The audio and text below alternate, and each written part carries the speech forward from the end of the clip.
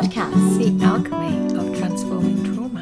Hey! Today, what we're going to talk about is alcohol and addiction and recovery. Yeah, and we're doing it from the comfort of my living room. Which is amazing. Yeah, because we're not doing it on Zoom today, which is really nice. I get to actually look at Jude's beautiful face in the flesh. Oh, I would reach over and touch you, but I might touch the mic. My brand new shiny mic that I've got especially for this. Oh my God. It's a real treat. It's a real treat. And it's massively phallic. I just have to name that. I mean, I may become distracted, but maybe not. I'm sure we'll both become distracted at various points, Jude. Big shiny silver.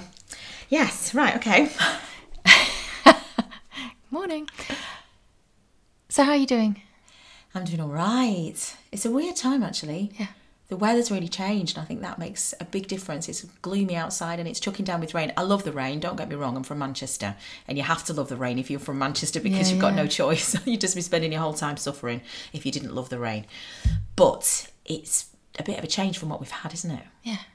I'm grateful for it because I've been in quite a lot of tension because I've just moved out of a place and it always feels like it's going to be okay, but it's actually quite a big job and I do it a lot, but it's quite a big thing. And so it's really nice to be here. So actually the rain coming feels like a bit of a release to me and I'm really grateful for it. Yeah. And I'm just landing. I know. Yeah, I'm the same. So processing and landing always never stops, does it? I know, fun. So, given that we love all this shit, we're in our own good hands today. Absolutely. So, and alcohol has been such a huge part of my life and still is in some ways. And so we're going to be talking about alcohol recovery. There's a load of different methods out there.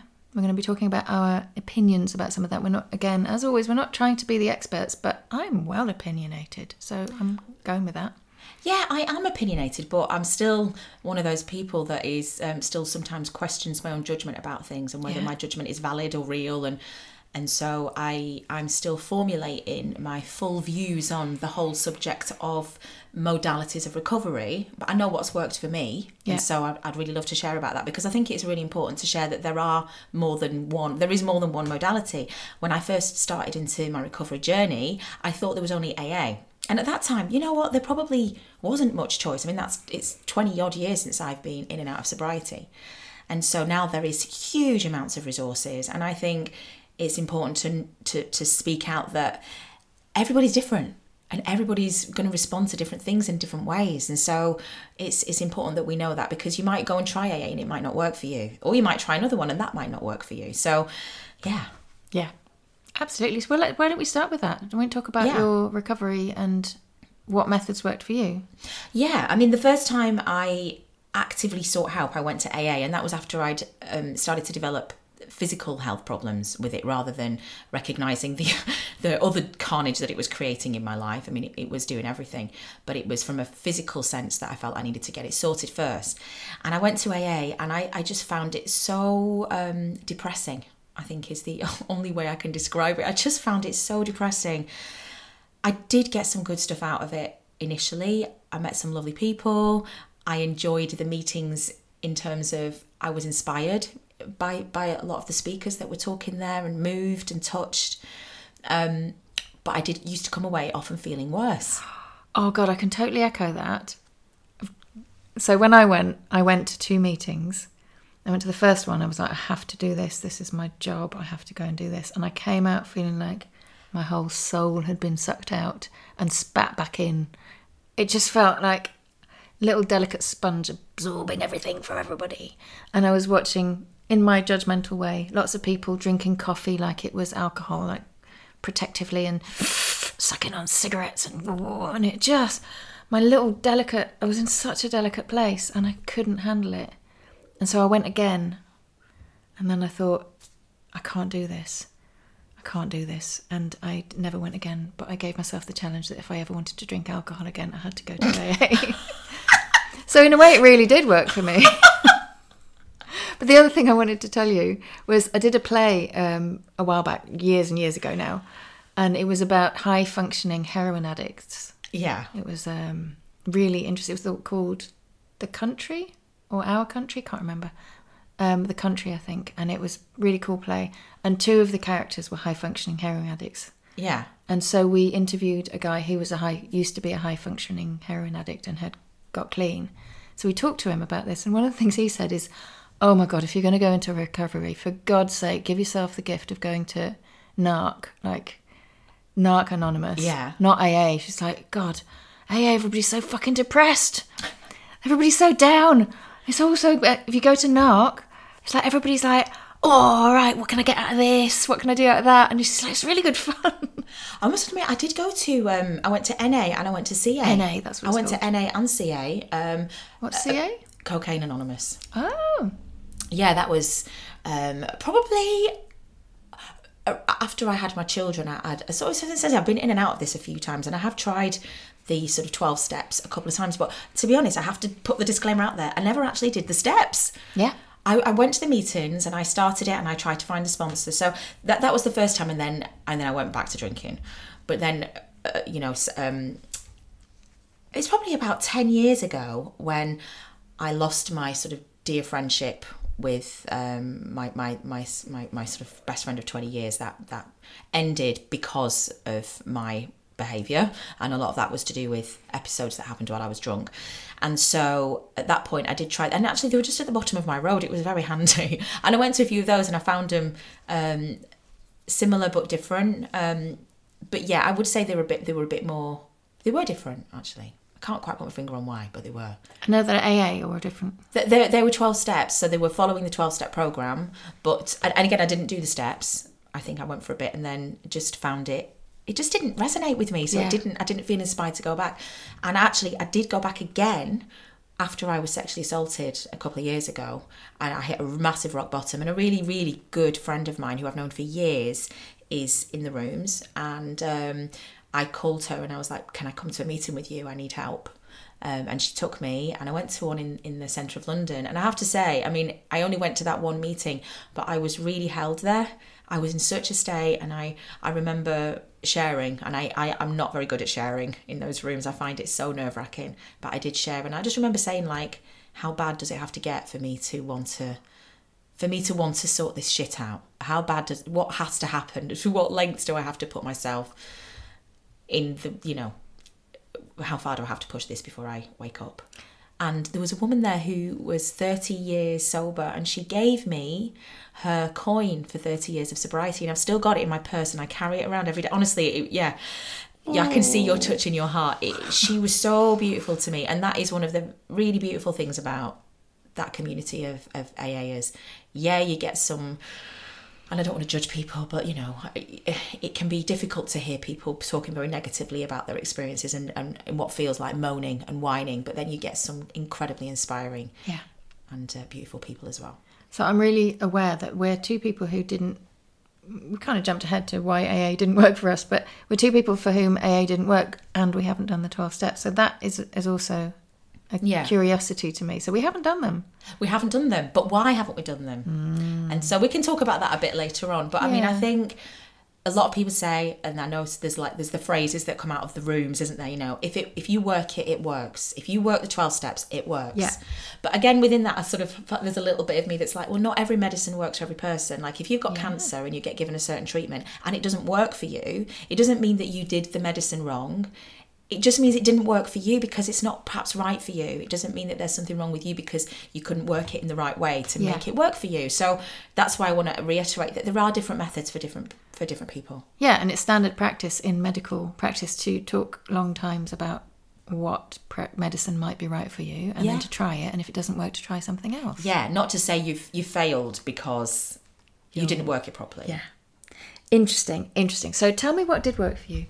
Well, I think it was a progression of things because around that time when I went back to AA and NA, I also found the Alan Carr's Easy Way to Control Alcohol, and you've done that as well, haven't you? No, I did stop smoking. That's right.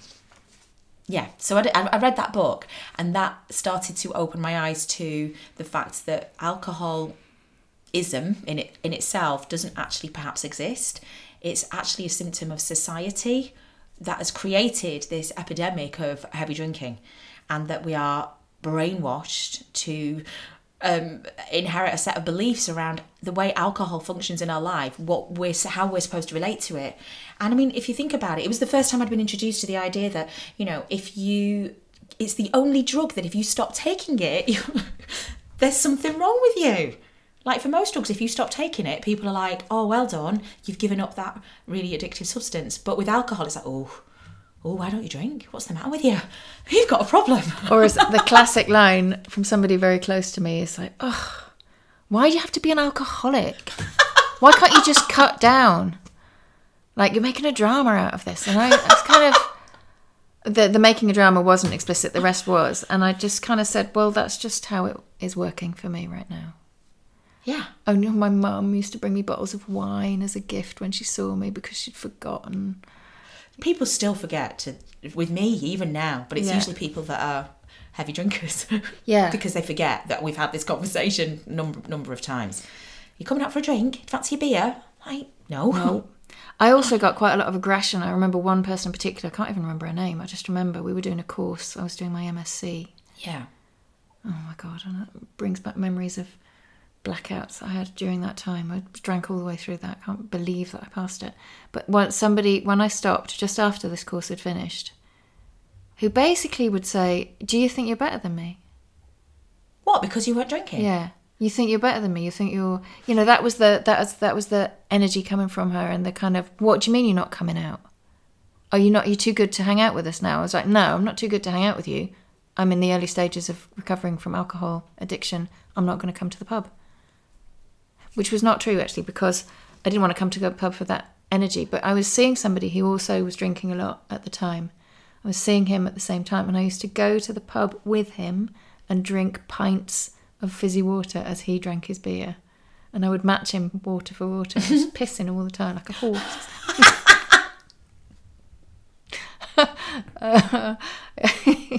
But yeah, so I didn't want to hang out with somebody who was being aggressive, but he wasn't. He was like, no, totally support you. And he is the person who helped me massively by sleeping with somebody else. Ah. Yeah, we haven't had that. We haven't had that conversation publicly, so go on. Let me just say, the day after I stopped drinking, so that it was a Saturday night, I was supposed to meet this lovely man who I was seeing, and he didn't show up. And I had this really bad inkling in my belly, and we had agreed to show up and meet each other. I got fucking twatted. My belly was going, something's amiss. And I didn't hear from him all Sunday. And then he was at the same job as me. He said, can we go for lunch? We went for lunch. I went to AA on the Sunday, stopped drinking after my massive bender. I went to AA for the first meeting. Never picked up a drink since. And then on the Monday, he said, can we go for lunch? And when we got to lunch, he said, I've got something to tell you. I spent the day in bed with somebody yesterday. Somebody else. And I was, well into drama. And what it meant to me is full rejection of who I am. And he couldn't understand. He was like, what do you mean? It's not rejection of you. I've just done something. It's not to do with who you are. It's to do with who I am. And I could not understand that. And it was fucking heartbreaking because I did really love him. And I wanted us to have a relationship properly, and we weren't really, but anyway. And I didn't drink. And I thought, I must go, that would be exactly the trigger to drink. And it was the day after, and I was like, I'm not only doing this for half a day, and I didn't drink. And through all of that, I didn't drink. So 2 years, 3 years down the line, when I was alone in Australia and suicidal, and thinking, this is the only time I've thought about picking up a drink, I thought back to that and I thought, it wouldn't have helped then and it won't help now. You can jump off a cliff if you want, but you're not having a drink. It's not going to help. If you're going to jump off a cliff, you're going to do it clean and cold and sober. So in a way, he actually saved my life by sleeping with somebody else. I know. It's often sleeping with them, whatever. But that's the thing, isn't it, that we're talking about? We think the things that are the worst, most terrible things in the world often are the things which really bring us that clarity and bring us that opportunity for transformation. So, yay, what was his... Oh, we don't need to say his name. But... I don't think he even knows the fact that... So I'm gonna send this episode to him and say that was you, but I don't want to say his name. No, we don't need to say his name. I don't even know why I asked that, but... So I keep interrupting you. Tell me about how you got sober. No, but this is good. It's all part of the story. So the Alan Carr thing was the thing that introduced me to these ideas of perhaps the way society relates to alcohol in itself is as much of a problem, if not a bigger problem, than your personal relationship to it. And anyway, that actually stopped me drinking for about 4 years. Wow. Yeah, I had to go back. So you can do seminars with this. You can read the book, but you can also go and attend a live event. And you literally go there for the day. And there's one in Wimbledon, and I think they're all over the country now. And you go and spend a day, and they talk you through the ideas in the book, which are challenging all the beliefs that you have about alcohol. I can't have fun if I'm not drinking. I can't, I don't have confidence in certain situations if I'm not drinking, or I need this to commiserate. I need this to celebrate. I need it for everything, basically. And it just smashed through all those beliefs. And it also showed me that alcohol is something that really diminishes you within your life. It doesn't bring you into your power. It actually takes your power away from you because you're fucking hungover half the time and you're foggy as fuck. So it's not helping you live your best life. And I have a bit of a thing about personal development and wanting to sort of, achieve. That's part of another addiction that I have, overachieving. And so, but that appealed to me within that message of like, well, I don't want to, I want to be my best. I want to reach my potential. So I stopped drinking for 4 years, and then when I picked up again, I picked up in a big way, because what I hadn't done was dealt with the underlying reasons as to why I was drinking, which was essentially, it was like a medication. And so after I was assaulted, that's when I got very serious about it.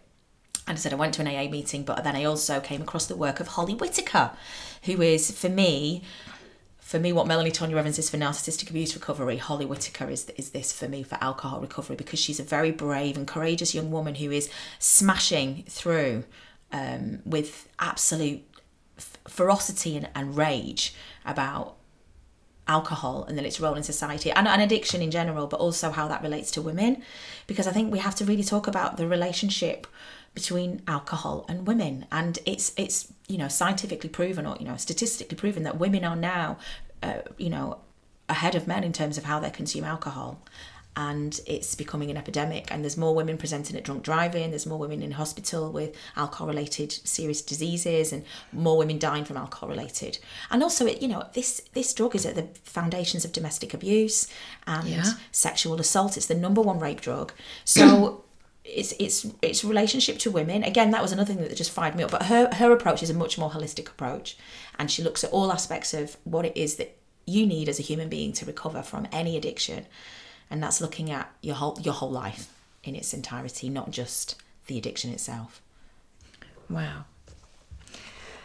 Ooh. How about you? Tell me about your recovery journey. Well, mine was 1994. I spent the year in Canada with a slightly abusive partner. Slightly abusive. He was abusive.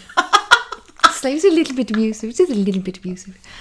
He was very clever. I may have spoken about him before. He was very clever. He was Iranian, absolutely beautiful, spoke beautiful, fluent French.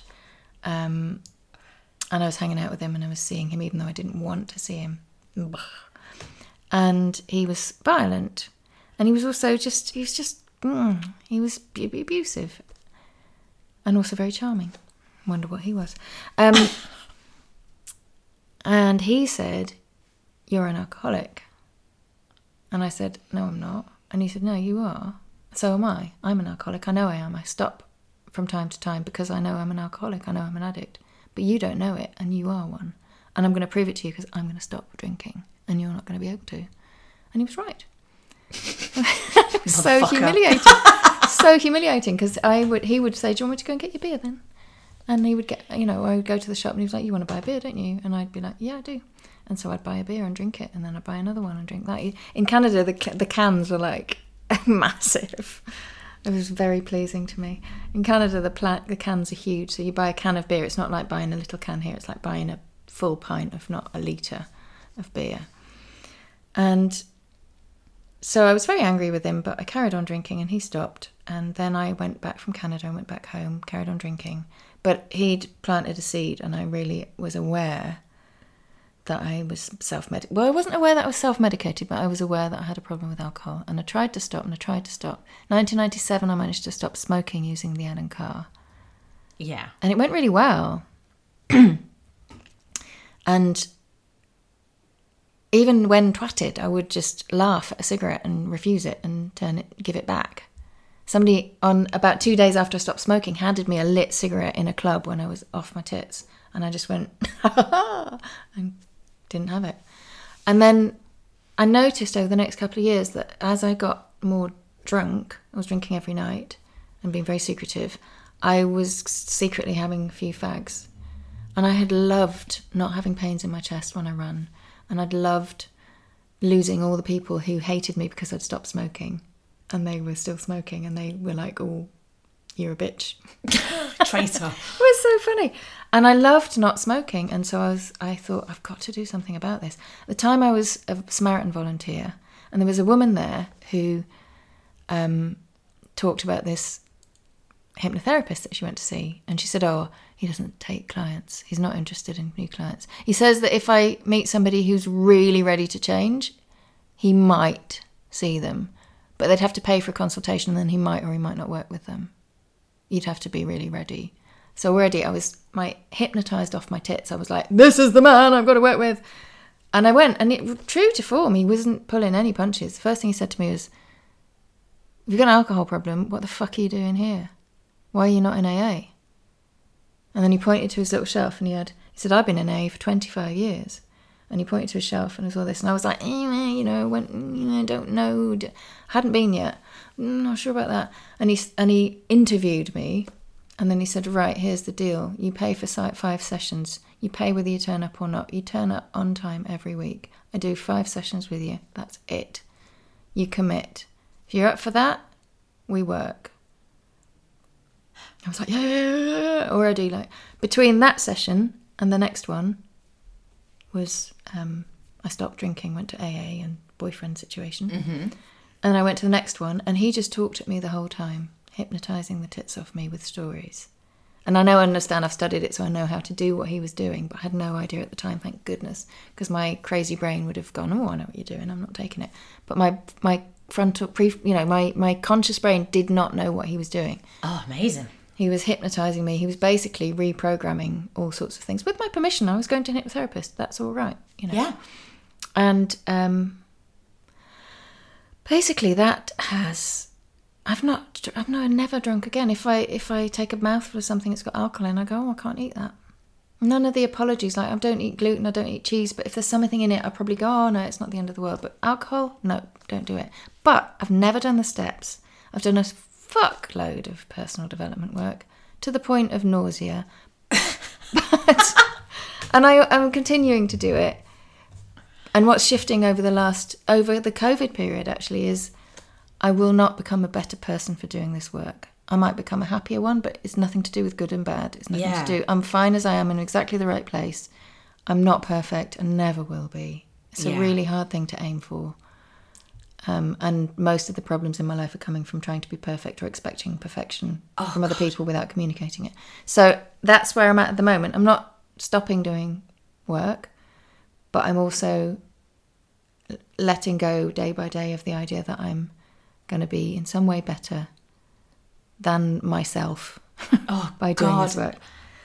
I noticed that my voice is going, so I'm just going to do a cough. And I'm going to shut up for a minute. No, I mean, that's so fascinating, and I can absolutely relate to the sort of perfectionist aspect of what you're talking about, because I'm so driven by that myself. Unconsciously, I'm starting to really realise that about myself at the moment. And here's the thing. Here's what we're doing this whole podcast about. Any kind of addiction is a result of unresolved trauma. Whether that trauma comes from a traumatic event, from early developmental trauma, which means neglect or abuse or, the kind of experiences you've had with sexual assault, doesn't matter where it comes from. While it's unresolved, it will keep causing the problems. And I'm kind of quoting you back from all the Melanie Tonya Evans works. I find it so hard to say her name. That it's a reflection when you get a trigger. It's a reflection to say, oh, well, there is still something there that I could really look at. And how can I be kind and nurture the little part of me that's really hurting in this place? Mm. Yeah. And what I'd just like to add is that I've done a lot of work And I still haven't done a 12-step, and I still haven't looked at certain unresolved traumas, and I still practice a whole load of addictive behaviours. So do I. And I'd love to let go of a lot of them, but the new practice is, and you're okay. Yeah. What was it you said yesterday about shunting? What did I shunt? We were chatting about shunting addictions around. I can't remember, but just something about shunting from alcohol. Oh, I'm in recovery from alcohol. It's not what actually the terminology I use, but I don't drink. Yeah. But I shop. I do sad shopping.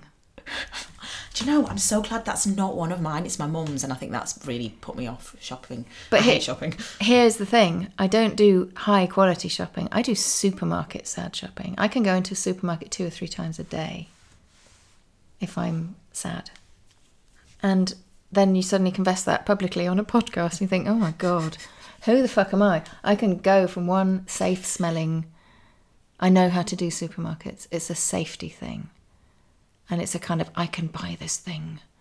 Successfully. Sometimes I find myself walking around a supermarket going, you know you don't need anything. You know you are... nice click. Yeah. You know that you're practicing an addictive behaviour here. But I also, sugar, caffeine, just loads of things. TV binging when I know what I need is rest and nurture, I probably TV binge. But I think, why? But I think it's okay to zone out every now and again. Like one of the things that I learned through the Holly course was that essentially one of the reasons why we start to sort of pick up alcohol in a bigger way is because it serves a function. We think. When we first start using it, we think it's bringing us benefit and we're using it as a tool. And there's so many tools that we can use to enhance our lives. So initially, that's why we're doing it. And it's also part of it's a survival thing, like we have pleasure responses. There's a really good documentary called Pleasure Unwoven, which I watched as part of her course. And it's really looking at how the brain works. So one of the things that really helped me was to understand medically, maybe not medically, scientifically, how addiction takes hold of you and what's happening chemically in your body and in your brain as an addiction progresses, because addictions, are they diseases or are they, so this is another question that we can look at in a minute. But what I learned from that documentary is that like the body is and the brain is hardwired to remember pleasure because that's what keeps you alive. So if you're a caveman like hundreds of thousands of years ago, if you find a tree full of beautiful berries, your dopamine center kicks off and you remember that tree and you know exactly where it is and you remember the journey there, and you know that when you get to that tree you're going to get your beautiful fruit. It's going to keep you alive, but it registers as a pleasure. And alcohol has the same effect on the body and on the brain, and so do many drugs and things that hit that dopamine center. So your body is hardwired to remember that and to want to repeat that experience. So once I had that knowledge, I was like, oh my God, I'm not just a massive twat, because we've made alcohol a morality issue. We've made it like if you consume this in a bad way, you're a bad person. There's something wrong with you. Like and because a lot of the recovery aspects are anonymous. Again, that reinforces that label of, or that feeling of shame and stigma around that habit. But actually, your body's hardwired to repeat these habits that bring pleasure. And initially, alcohol brings pleasure. So that's why we keep repeating it. It's like your amygdala and your prefrontal cortex or whatever, it's all hardwired to repeat that thing. And that's why it's really difficult to give up. And this is reminding me of something. I don't know if you said this or if I listened to it on one of the many self-help audiobooks that I listen to all the time. Honestly, if anybody ever wants recommendations, I'm the self-help queen.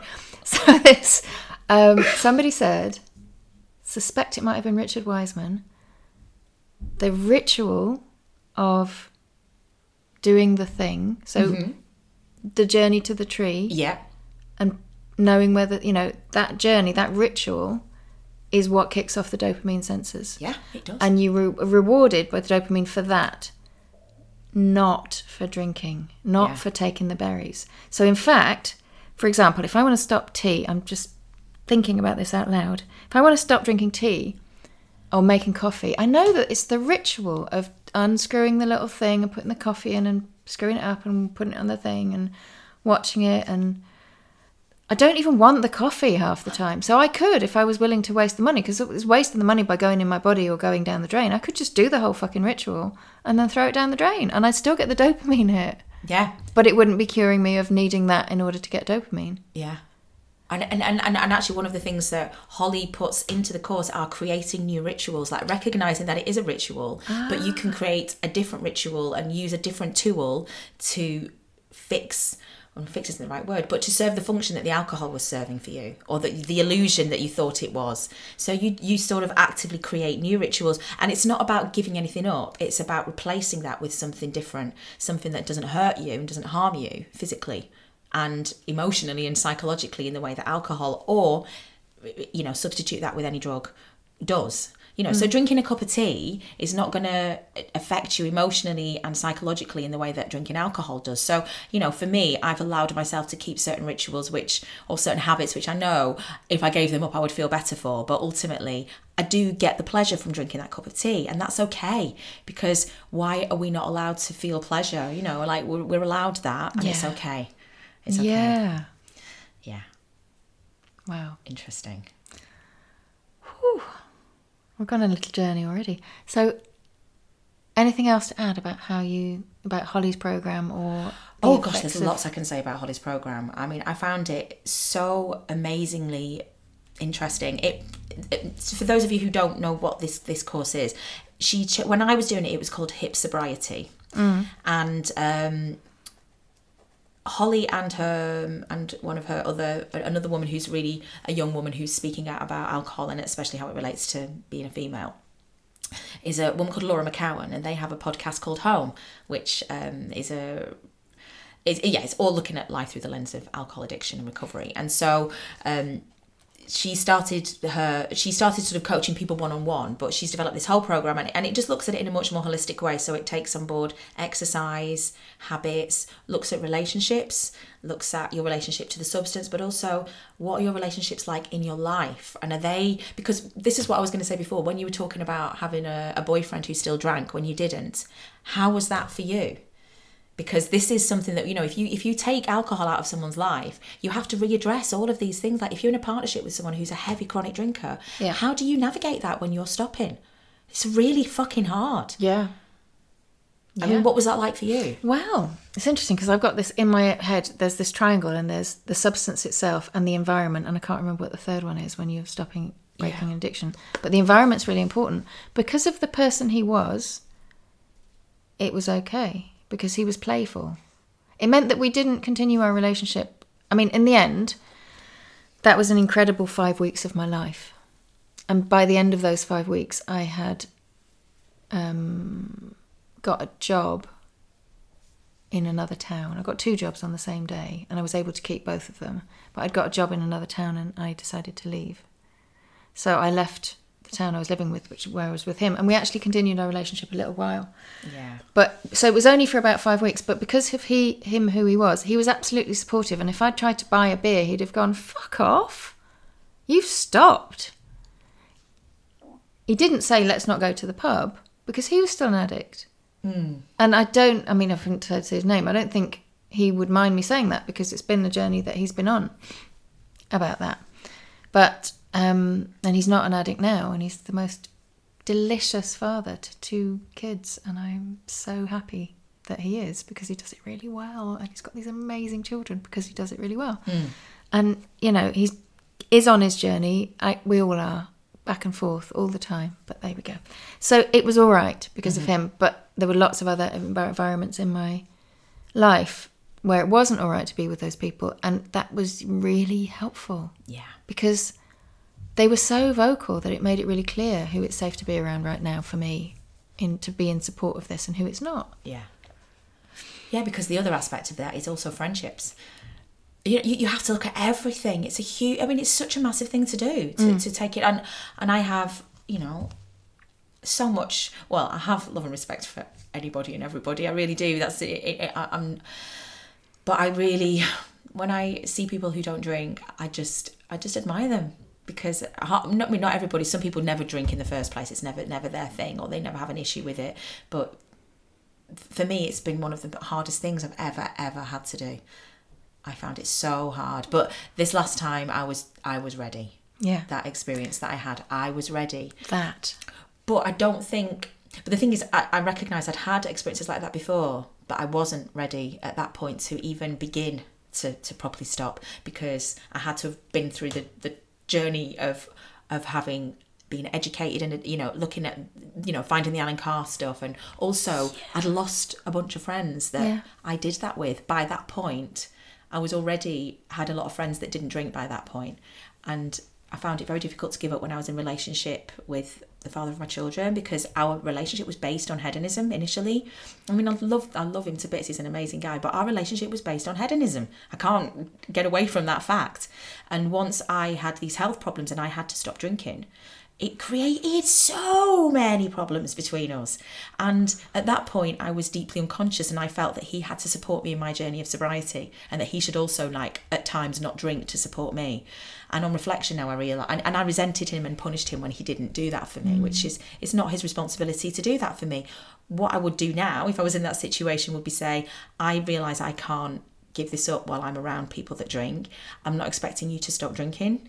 And therefore I realised this relationship was perhaps not compatible anymore. And that's no reflection on you. This is just what I need to do for me. But I wasn't anywhere near conscious or mature enough to do that at the time. But the thing is, we also need support. So it's very interesting. And by its very nature, when we're in the point of rock bottom, giving up alcohol, we need support. So it's really hard to separate those things. Talking of rock bottom, one of the things that curmudgeonly old hypnotherapist man said to me was, it's a long road. How far do you want to get down it before you get off? You get off now? Because I was saying, well, I've not, I know lots of people who drink more than me. And he was like, yeah, everybody knows somebody who drinks more than them. It's a really long road. Do you want to get off now, or do you want to wait until you've really fucked everything up and then get off? Completely up to you. What do you fancy? And actually, he was being a bit facetious, but it really landed with me. And it's true. It doesn't matter where you get off the road. It doesn't matter. You're in the right place. So if you've gone... We were listening to Holly's and Laura's podcast in the morning, weren't we? Yeah. Yesterday. And they were saying... Holly's criticised AA as being... I think we could possibly even move into this, criticised AA, and people were backlashing, saying, that's not okay to criticise AA, and it is the way forward, which is always a danger sign to me. And basically she was saying, yeah, when you're in recovery, you look for loopholes. That's true. But that's just part of it, isn't it? You look for loopholes. You're spending all your energy looking for loopholes. If you're lucky enough to get conscious of that, you think, oh, wow, that energy could go on recovery. But if you're not, then you look for the loophole and you get there and you do the next bit of your journey, which just happens to be drinking again. Yeah. And then coming out of it again. Or not. Yeah. And we're so deeply brainwashed around this subject. Another really good book is This Naked Mind by Annie Grace. And Annie Grace is another woman who is, again, out there, and she talks about it from a purely scientific point of view. The AA route and the Holly route are, I guess, more spiritually based programs, but Annie Grace is pure science. So if you're someone who really balks at the idea of bringing spirituality into recovery, and there's many people that do, and that's totally valid, Annie Grace is a great resource, because I think she's going more down the Alan Carr route of sort of challenging, the societal conditioning that we have around thingy. And she was inspired by a book called You Can Heal Your Back Pain by John Sarno. Have you heard of that? I have heard of that. Yeah, so she said she read that book and then her back pain disappeared because she realised that it was a set of beliefs that were causing her pain. Oh my God, I've had that book and there we go. I didn't get off the road. I had that book for years and never read it and then gave it away. Do you know what? I've done exactly the same thing. I've read half of it and then gave it away because I just couldn't quite get it in me. Not ready But I yet. only picked it up because she talked about it. And I've heard a few other people say they'd read the book and been cured of their back pain. So I should read it because I've got fucking awful back pain. Me too. I've had back pain for 20 years. And I say that like a badge of honour, so I know that it's time to fucking deal with it. Yeah. But she was inspired by that book and the stuff that he was saying, which is like, this is all in your unconscious. All this stuff is in your unconscious, which again links in with the narcissistic abuse and trauma stuff, because you can't think your way out of this stuff, actually. You have to really look at the underlying subconscious programming that we've picked up. And once you start to unpick that stuff, things change. Things do change. But you can't be in control of them. And one of the symptoms, I would say, of trauma alongside addiction is needing to be in control of things. So it's part of that spectrum that you talked about of narcissism, where the empath wants to be in control of everybody else's feelings, takes responsibility for, but in a way that's wanting to be in control of other people's responses to them, or other people's reactions. And actually, when you undo old traumas, it's a bit like the blame thing. One of the things you have to give up is being in control. And that's frightening for a lot of people. Frightening for me, fucking hell. Terrifying.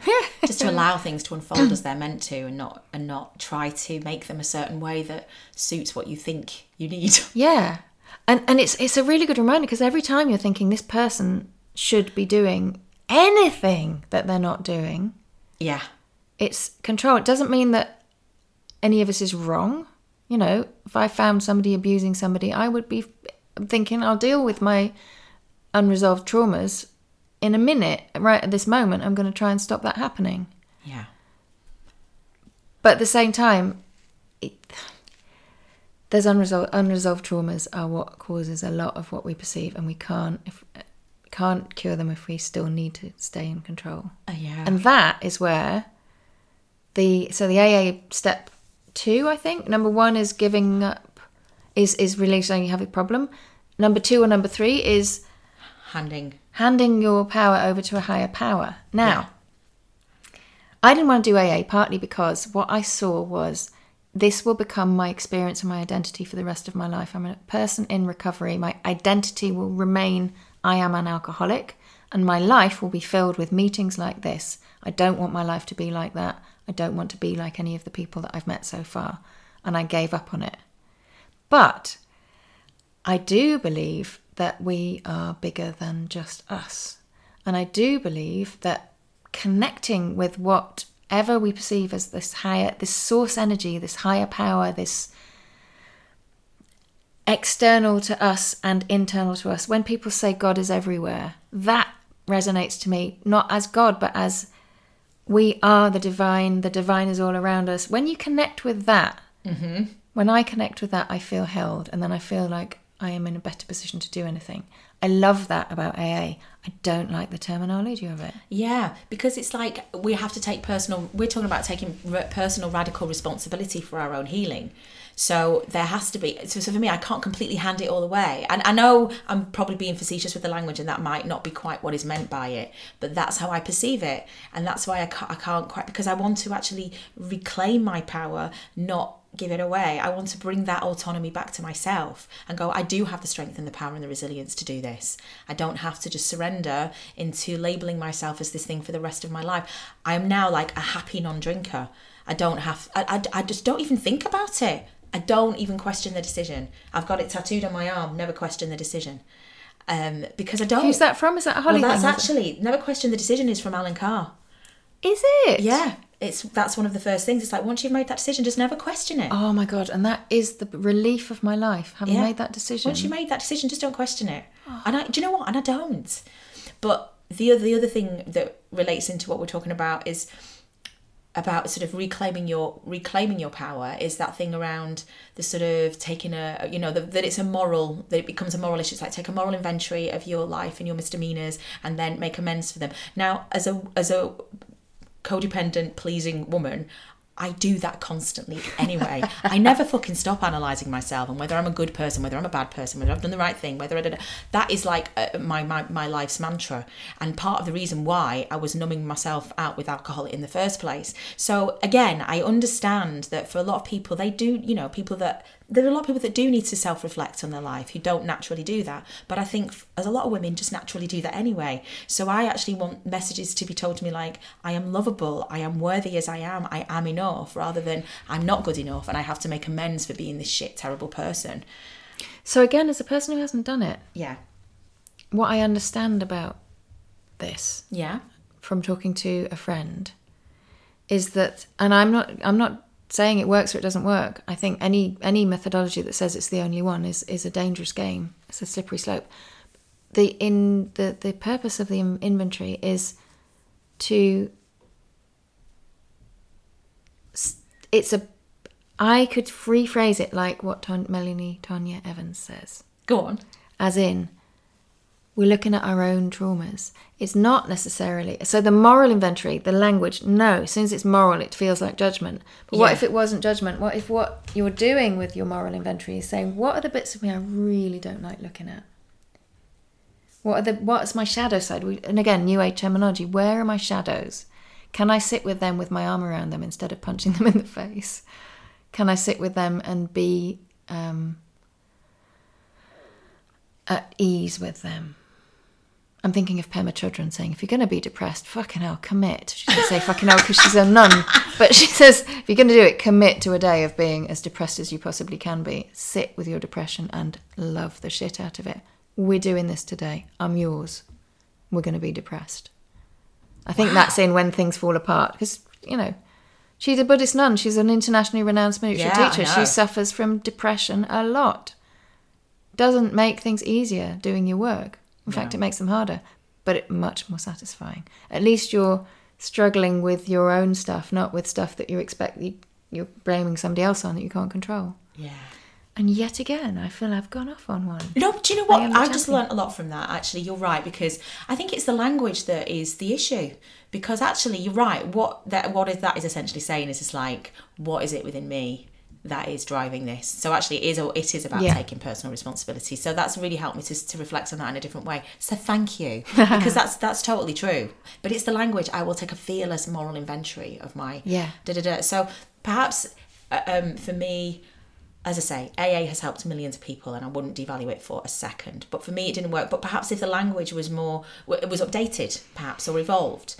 Well, as you mentioned that, then it might resonate in a way that works for me or for others. So Russell Brand's book Recovery is fucking incredible. I listened to it as an audiobook, so he's got Russell Brand doing his Russell Brand thing, which is quite fun and sometimes annoying.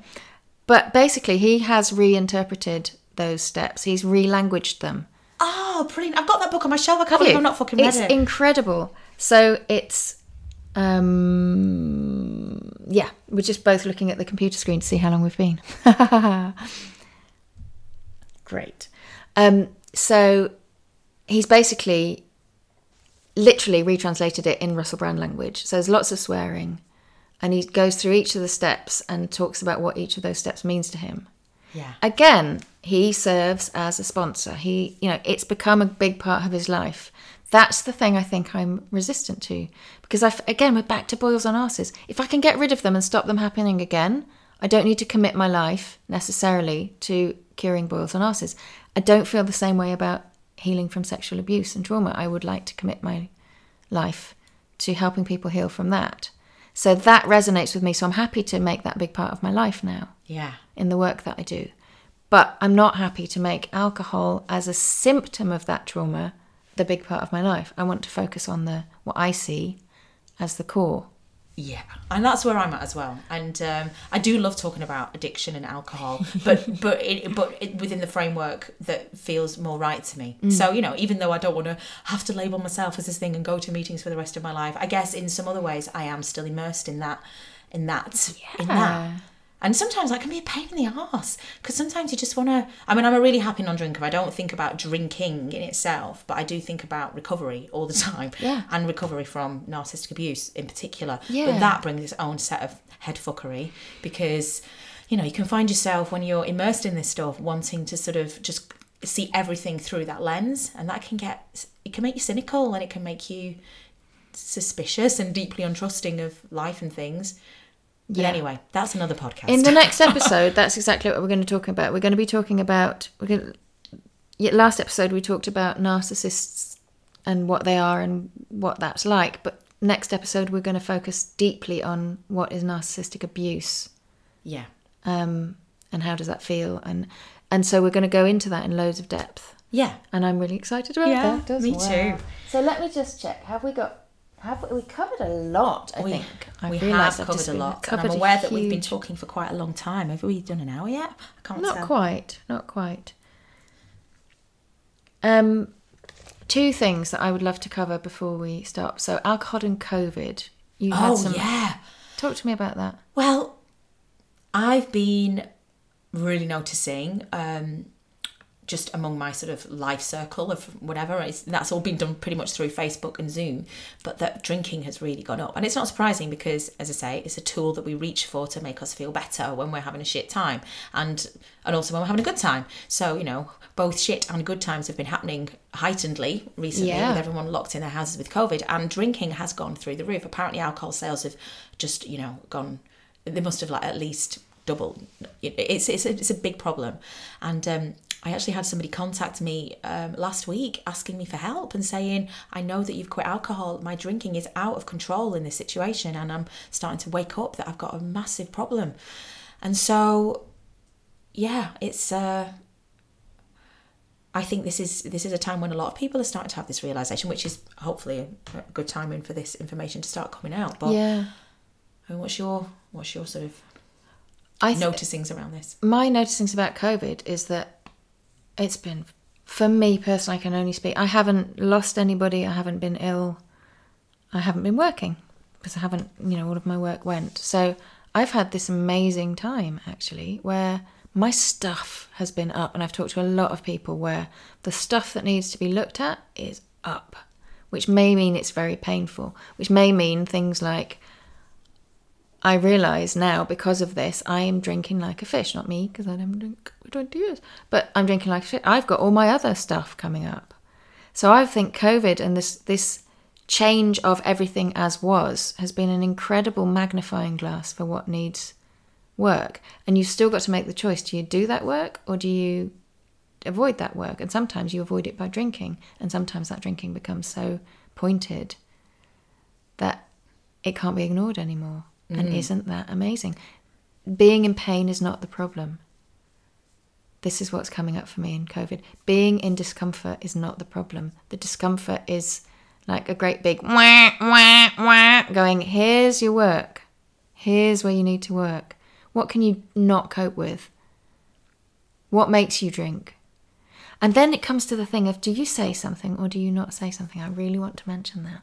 What, to a friend that's drinking? Yeah, let's say you notice a friend who's drinking a lot and drinking a lot and drinking a lot and talking about drinking. I mean, the thing about me is, you know, I can drink a lot, but I can really manage my life. You know, who mentions it to you? And obviously when people find out that I don't drink, and I've just celebrated 20 years, so I've spoken about that because I'm really fucking proud of it, and more than proud, grateful for it. So then people start talking about their own alcohol use, almost inevitably. So do you say something? It's an interesting one. I mean, I've reached a point where I don't really say anything to anyone unless they ask me specifically about it.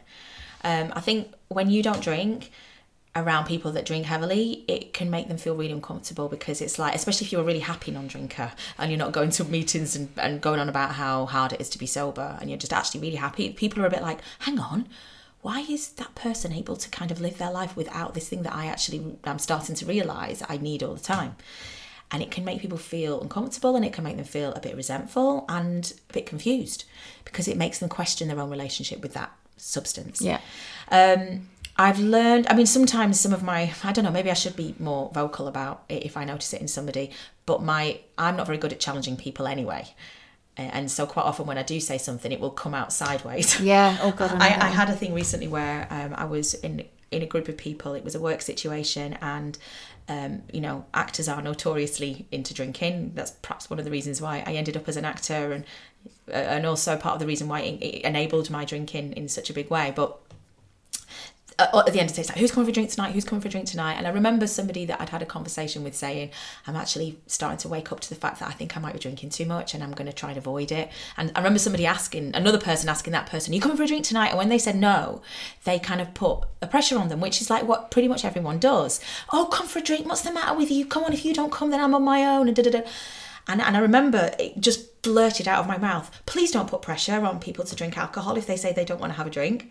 And that really triggered that person. And understandably, because, you know, it's okay. I didn't say it in the way but I just couldn't help myself. I've got my hand up in the air to say, what the fuck is wrong with that?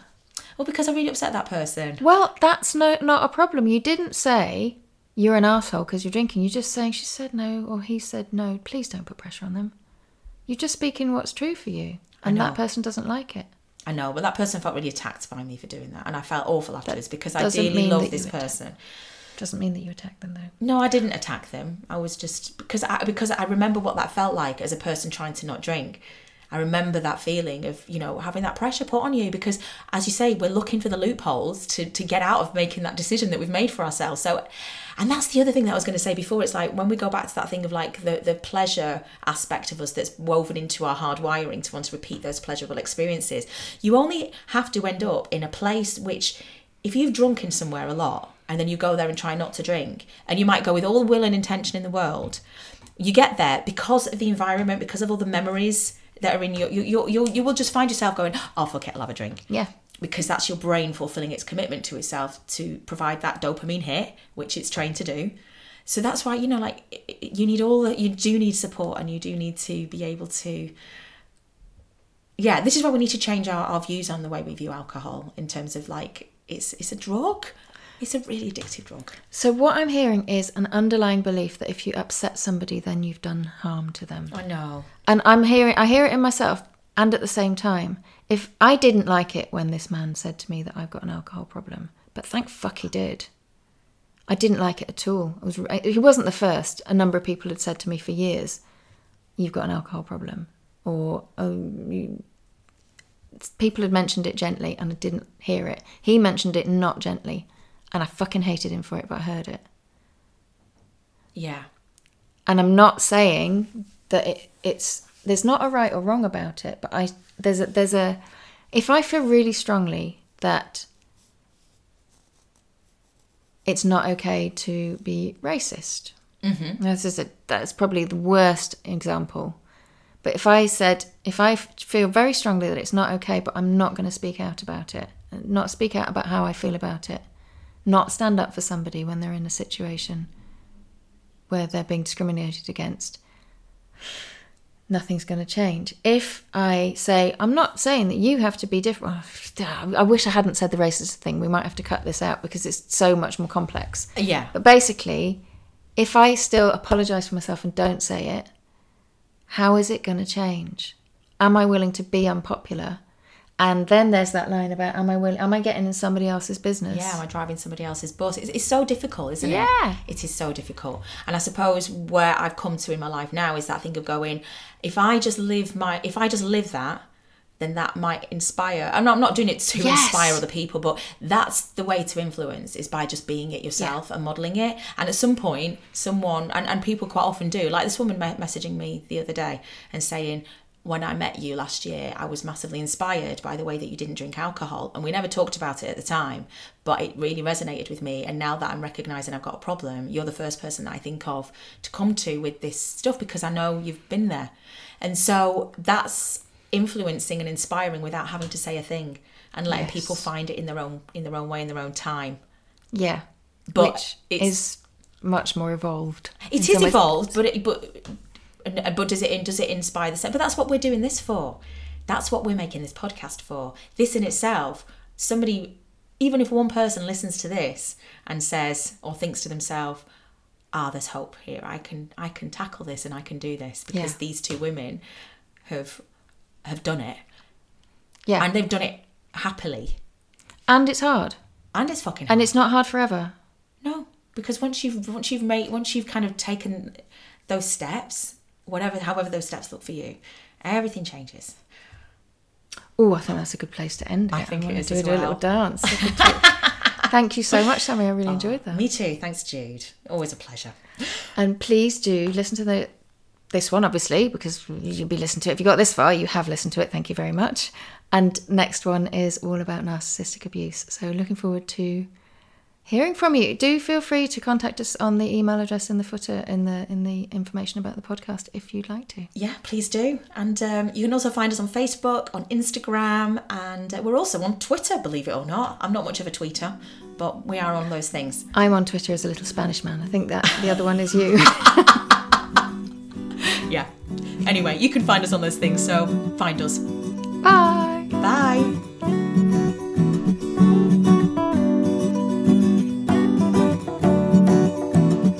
Over the hill I see the fire burning, as in my dream now real, as as we are turning.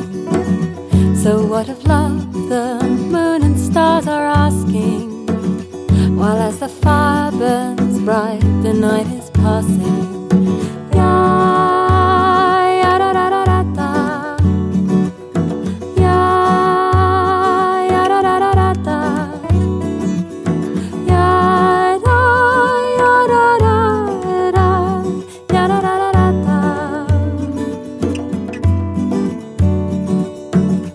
Over the field I see my sisters dancing, and all the flowers join in, I watch them swaying.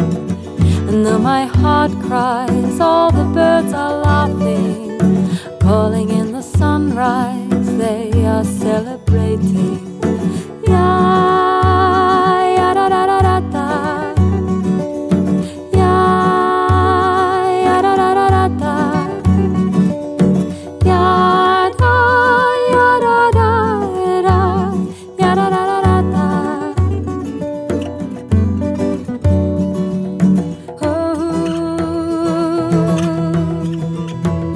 Spirit knows, Spirit sees through me, through my dreams.